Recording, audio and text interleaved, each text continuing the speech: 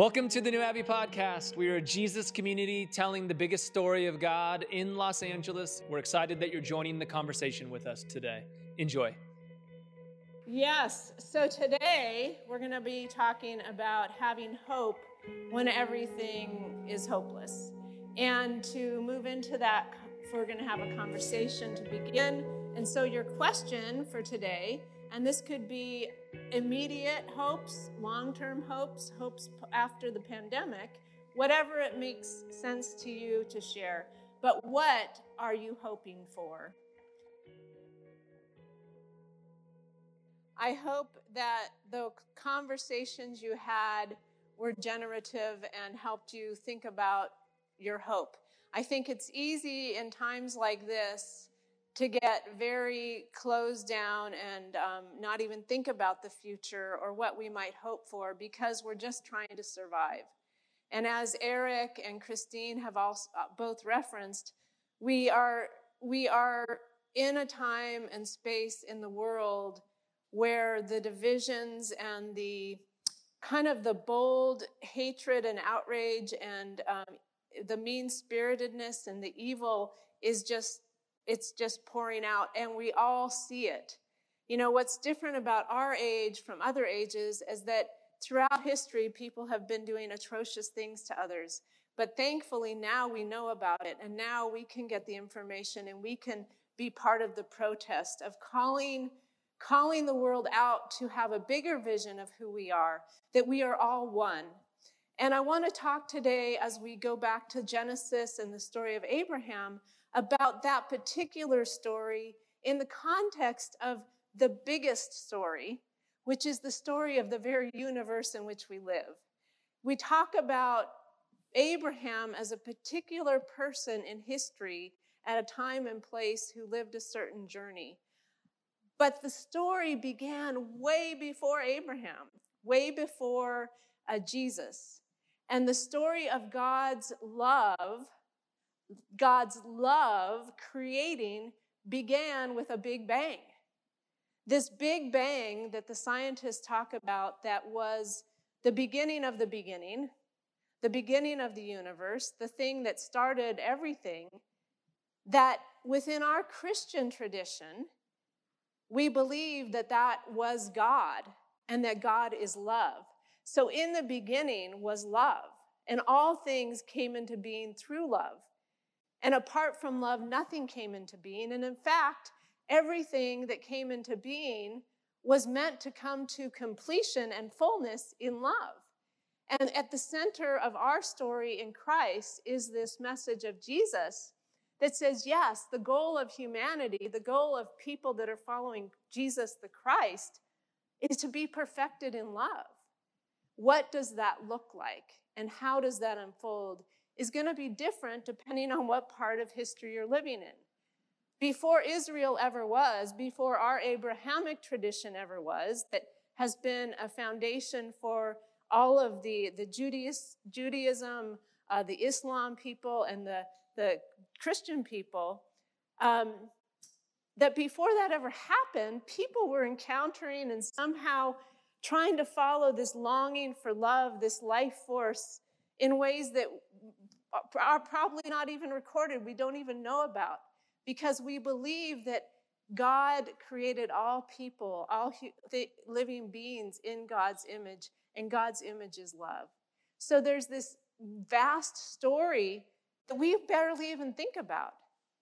And I think it's an important thing to think about as we're thinking about where are we going in the future. It's easy to get stuck in the past, and we know from many of our traditions that people get all caught up in the Old Testament and the covenant and the laws and this and that and the rules. And we know in Christ, in the new covenant, it's set free. It's not about following the law, the written law, the letter of the law, the ABCs of the law, but it's about a bigger law, the law of love. So to talk about that, I wanted to introduce you to Teilhard de Chardin. Yes. So Teilhard de Chardin was a Jesuit priest, a deeply spiritual man who was steeped in the Ignatian spiritual way. And if you don't know about Ignatius, Google him. But he was mainly a scientist. He was a paleontologist. And he combined his scientific understanding with his spirituality. And he came to write some pretty incredible things about what it meant to follow Christ. So I'm reading from a book called Christ in Evolution by a Franciscan theologian named Elia Delio. And this is how she talks about how Teilhard de Chardin saw this bigger picture of the story of Christ.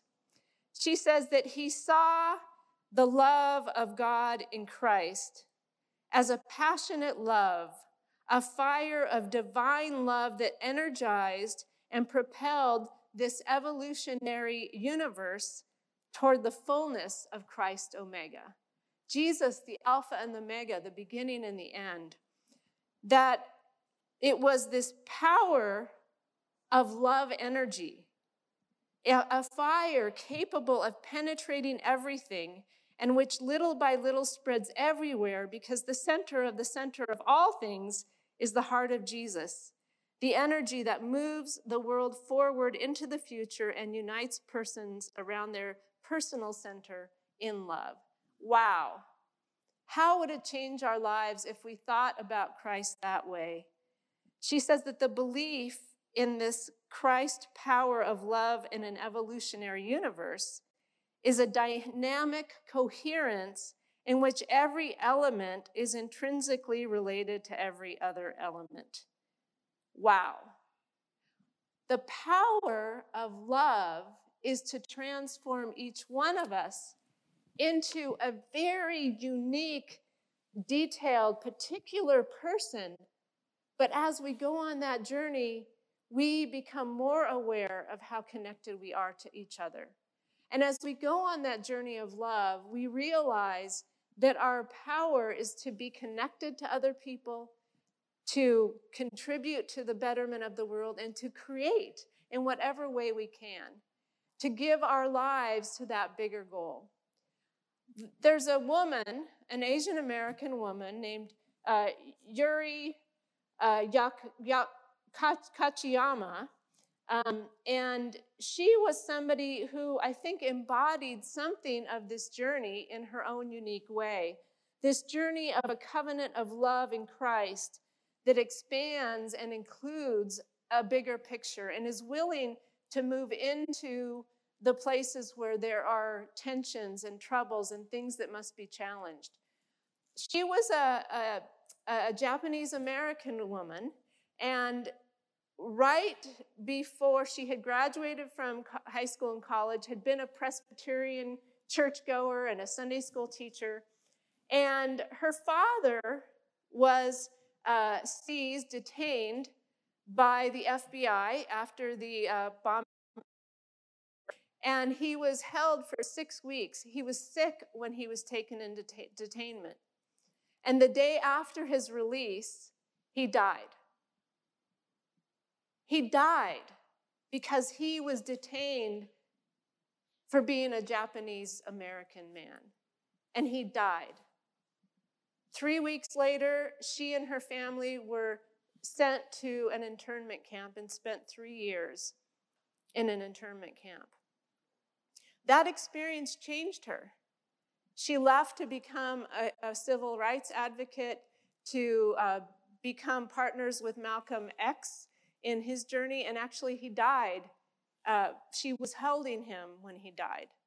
She was willing to put herself into the fight for justice because she had suffered so deeply. The problem with me and a lot of my white Christian American friends is that we have this white privilege that we aren't that close to the problem. None of us have had our people put in prison for the most part, or jailed or murdered because of their skin color. And so we stand back and we don't put ourselves out. And I am in a journey of being called out to be one who does that.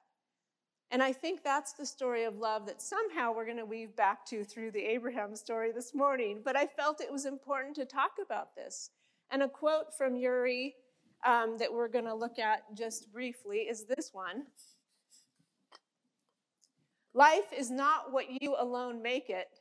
Life is the input of everyone who touched your life and every experience that entered it. We are all part of one another.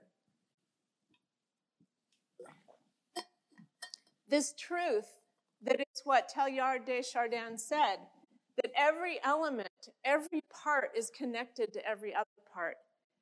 And its love is the unifying force. And that is the message of the gospel that we need to look at and think about everything else in light of. Israel and Abraham have a particular story about their time and place of how love, God, was working toward the end, which all things coming together in love. And the words that came to Abraham were reflective of one man's story at one time. And so as we look at that again this week, we get to think about it not just as an isolated event that we need to figure out exactly what was going on and that somehow apply that to our lives. But this bigger way of looking at Scripture and thinking about our lives is to think it more expansively about how does this fit into the bigger picture and what God is calling me to today. So let's look at Genesis 17. It says this: when Abram was 99 years old, the Lord appeared to Abram and said to him, I am God Almighty, walk before me and be blameless, and I will make my covenant between me and you, and will make you exceedingly numerous. Then Abram fell down on his face, and God said to him, as for me, this is my covenant with you. You shall be the ancestor of a multitude of nations. No longer shall your name be Abram, but your name shall be Abraham. For I have made you the ancestor of a multitude of nations. I will make you exceedingly fruitful, and I will make nations of you, and kings come from you. I will establish my covenant between me and you and your offspring throughout their generations, for an everlasting covenant, to be your God, to you and your offspring after you. And I will give to you and to your offspring after you the land where you are now an alien, all the land of Canaan, for a perpetual holding, and I will be their God. This is a lot. And God said to Abram, as for you, you shall keep my covenant, you and your offspring after you, throughout their generations. This is my covenant which you shall keep between me and you and your offspring after you. And this is where it gets interesting. And when I asked Corey, what is this all about? He said, I don't know, but he must have been hearing from God, because why else would he actually do this?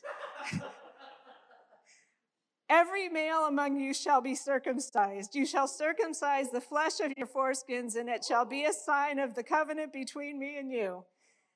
Throughout your generations, every male among you shall be circumcised when he is 8 days old, including the slave born in your house and the one bought with your money from any foreigner who is not of your offspring. Both the slave born in your house and the one bought with your money must be circumcised. So shall my covenant be in your flesh, an everlasting covenant. Any uncircumcised male who is not circumcised in the flesh of his foreskin shall be cut off from his people, for he has broken my covenant. Okay, well, there you go. Thanks, Corey. God said to Abraham, as for Sarai, your wife, you shall not call her Sarai, but Sarah shall be her name. I will bless her, and moreover, I will give you a son by her. I will bless her, and she shall give rise to nations. Kings of people shall come from her. Then Abram fell on his face and laughed and said to himself, can a child be born to a man who is 100 years old? Can Sarah, who is 90 years old, bear a child? And Abraham said to God, oh, that Ishmael might live in your sight. God said, no, but your wife Sarah shall bear you a son, and you shall name him Isaac. I will establish my covenant with him as an everlasting covenant for his offspring after him. As for Ishmael, I have heard you. I will bless him and make him fruitful and exceedingly numerous. He shall be the father of 12 princes, and I will make him a great nation. But my covenant I will establish with Isaac, whom Sarah shall bear to you at this season next year. And when he had finished talking with him, God went up from Abraham. Then Abraham took Ishmael and all the slaves born in his house, or bought with his money, every male among the men of Abraham's house, and he circumcised the flesh of their foreskins that very day, as God said to him. Abram was 99 years old when he was circumcised in the flesh of his foreskin. Bold move, Abraham. And as Ishmael was 13 years old when he was circumcised, in the flesh of his foreskin, that very day Abram and his son Ishmael were circumcised, and all the men of his house, slaves born in the house and those bought with money from a foreigner, were circumcised with him. And I think they took a few days off after that. The word of the Lord.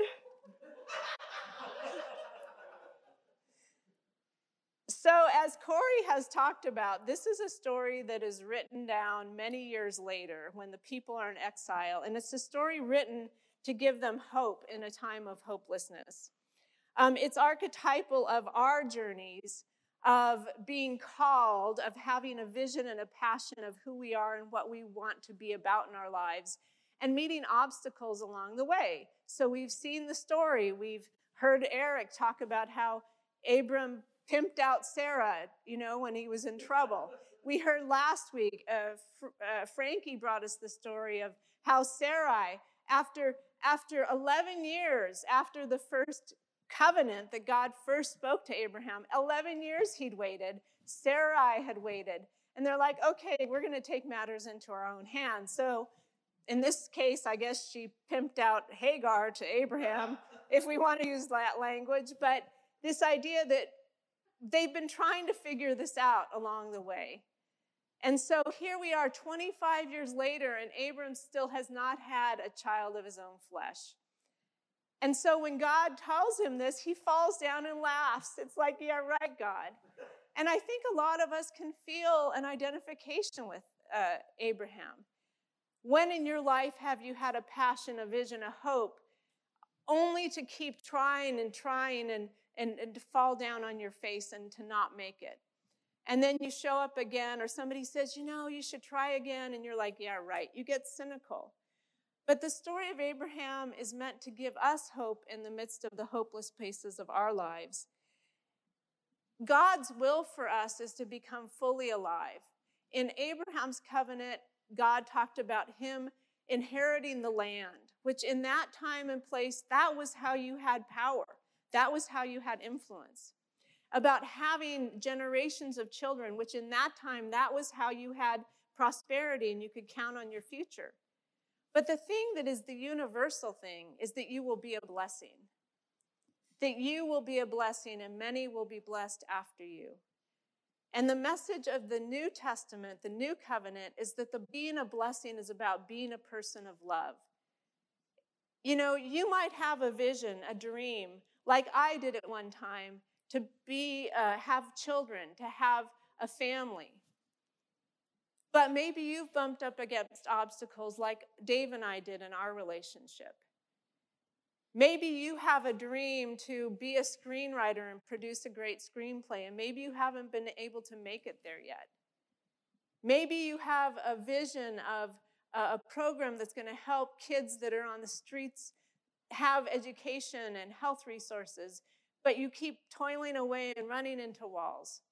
The promise isn't that you're going to get the thing that you're hoping you're going to get. The promise is that if we follow Christ, we become the love the world needs. And even the things we do that don't get us to the end game that we think we are supposed to go to end up impacting people's lives if we do it in the spirit of love. That is the blessing that we all get to participate in the new covenant. So at this point in time, two things are brought in for the people who feel hopeless and like, oh yeah, I'm going to try this again, God. The first is a ritual. The power of ritual is that when we are at crossroads or we are at a threshold in our lives or when something has happened or we want to honor something beautiful like a wedding that we're going to have, we want to honor the loss of someone, a funeral. But there are so many other rituals we can do. When we got to the point in our journey where Dave was still not ready to say yes to having children, and I was wanting to have children, and I was into my 40s, and it was getting, I'm like, yeah, I don't know about this body continuing to hold out hope for children. And every month at my time of ovulation, I would have deep grief. I would see at the Rose Bowl, I'd go walking and like there'd be the hordes of women with their strollers and their children, and I would like have to go to my car and cry. And I came to a point where I decided, okay, I can't keep doing this. I need to make a decision. And I decided to have myself a non-baby shower.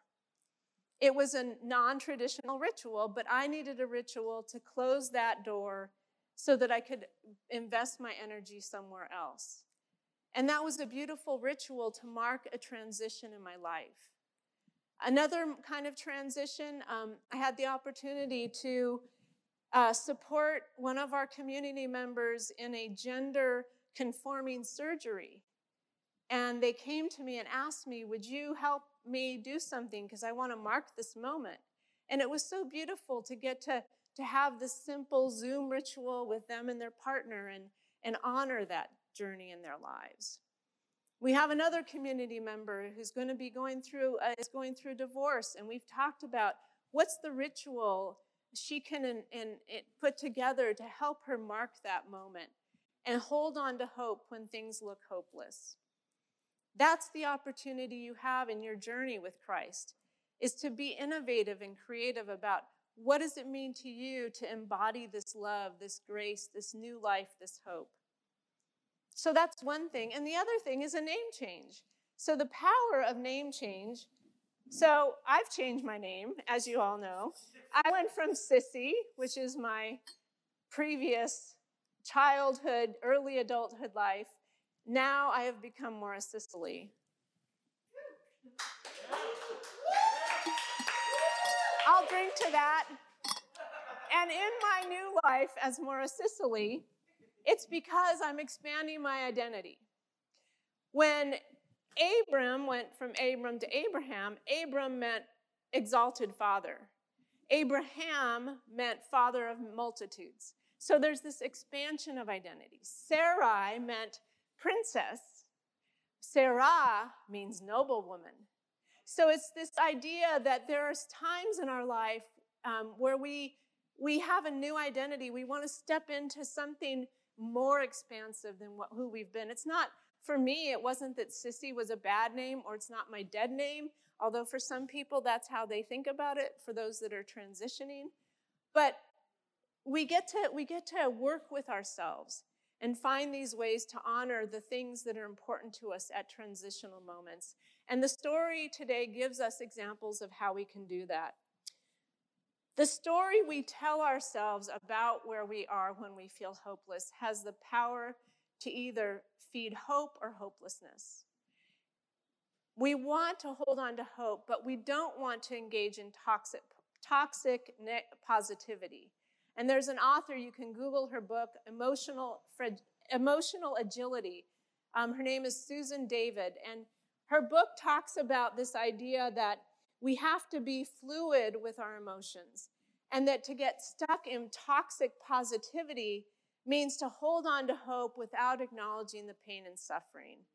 And this is a tricky place to be, but love is the consciousness that holds it all. At our thresholds of our life, we have an opportunity to return to our identity in love, created by love, for love, to love, to expand our essence in love. And that's what we see in this story, is God's intervening in one particular time and place in one way to expand their consciousness about who they are and what God has for them.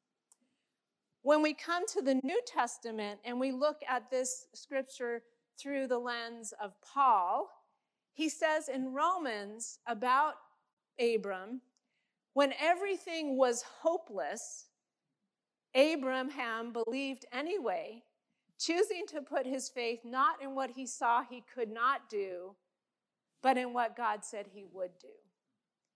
And when we are in those hopeless times, we have to hold on to the one thing that we know that Jesus talked about, that is God's will for every one of us in the world, really, because we're all in the image of God, is to love. To love God, and to love ourselves and our neighbor as self. There is no other in that passage.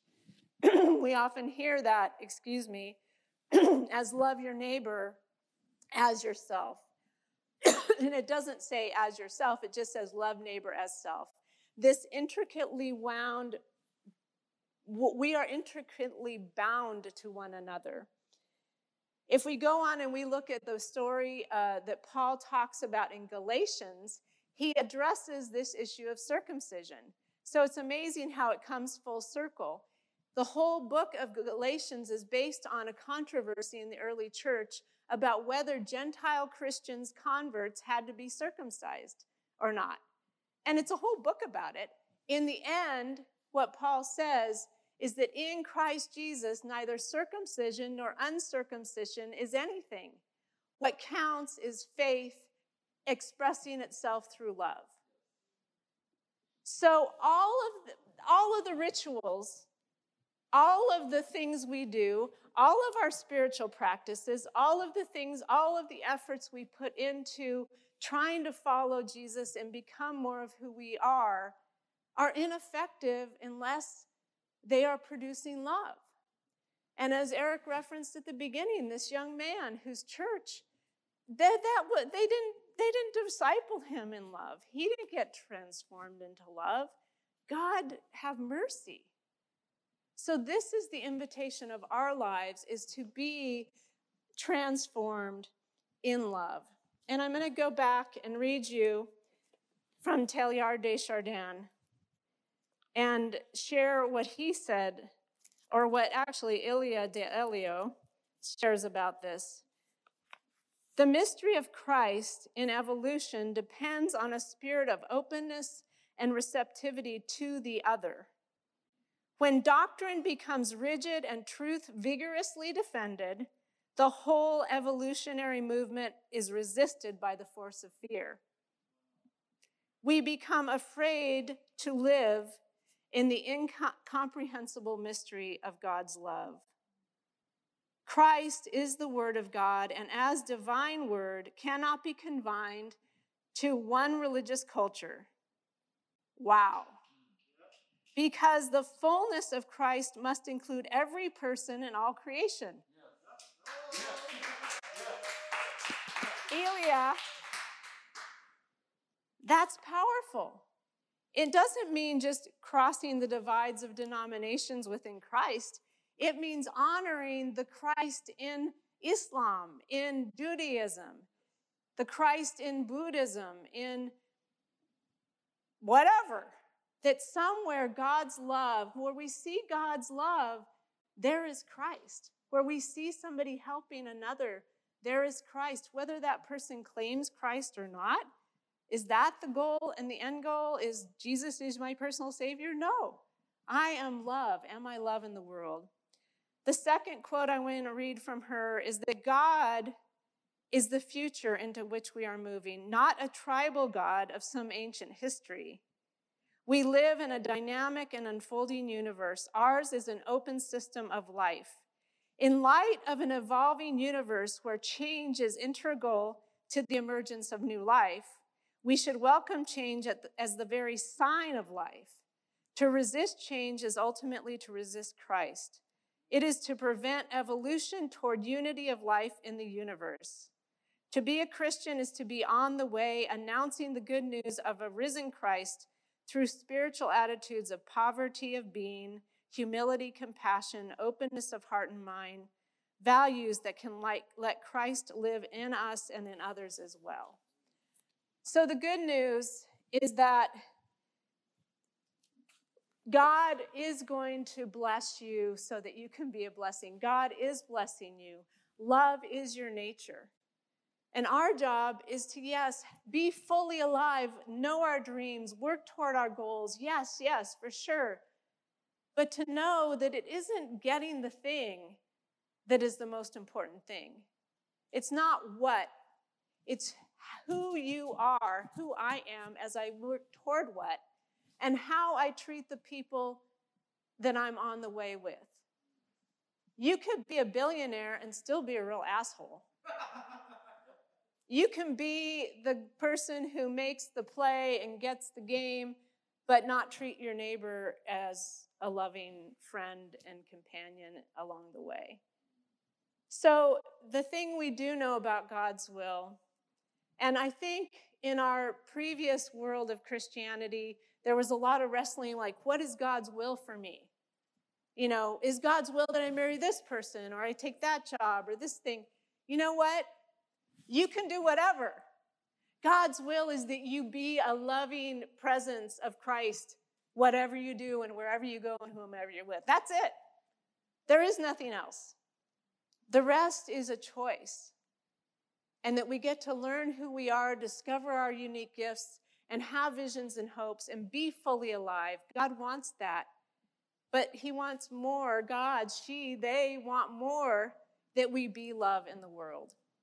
So you get to be a blessing. You get to be Christ as you hope and pursue your dreams and be fully who you are. The rest will come into place if you live in love and continue to grow that deep Christ consciousness within yourself. And that's why at New Abbey, we always go back to, how are you growing Christ in your life? What are you engaging in? Are you doing the thing that makes you feel more connected to your own belovedness? Are you being with people who enhance that sense of belovedness? Are you participating and contributing to the love in the world in some way? Those are the things we know are going to help us become more of that. So with that in mind, this new covenant in Christ is a covenant of love. And as you pursue your hopes and dreams, how can knowing this affect and impact the relationship you have with the things you hope for? I'm going to pray, and then we're going to go into a conversation. God, thank you that this love of God in Christ is seen throughout history. Before Abraham was, you were. In Christ, you were at work through the world in people's lives. Thank you for the people today in this world that are working for justice and righteousness and equity, that may or may not claim to know you and love you, Christ Jesus. But may we have the eyes to see you in all people, everywhere, and help be a part of expanding not just our own identity and love, but the identities of all people, loved and beloved in you. And in Christ's name we pray. Amen. As you go into your groups, here's your opportunity for conversation. The question is, how does the covenant of love impact how you relate to your hopes? I hope you have a good conversation.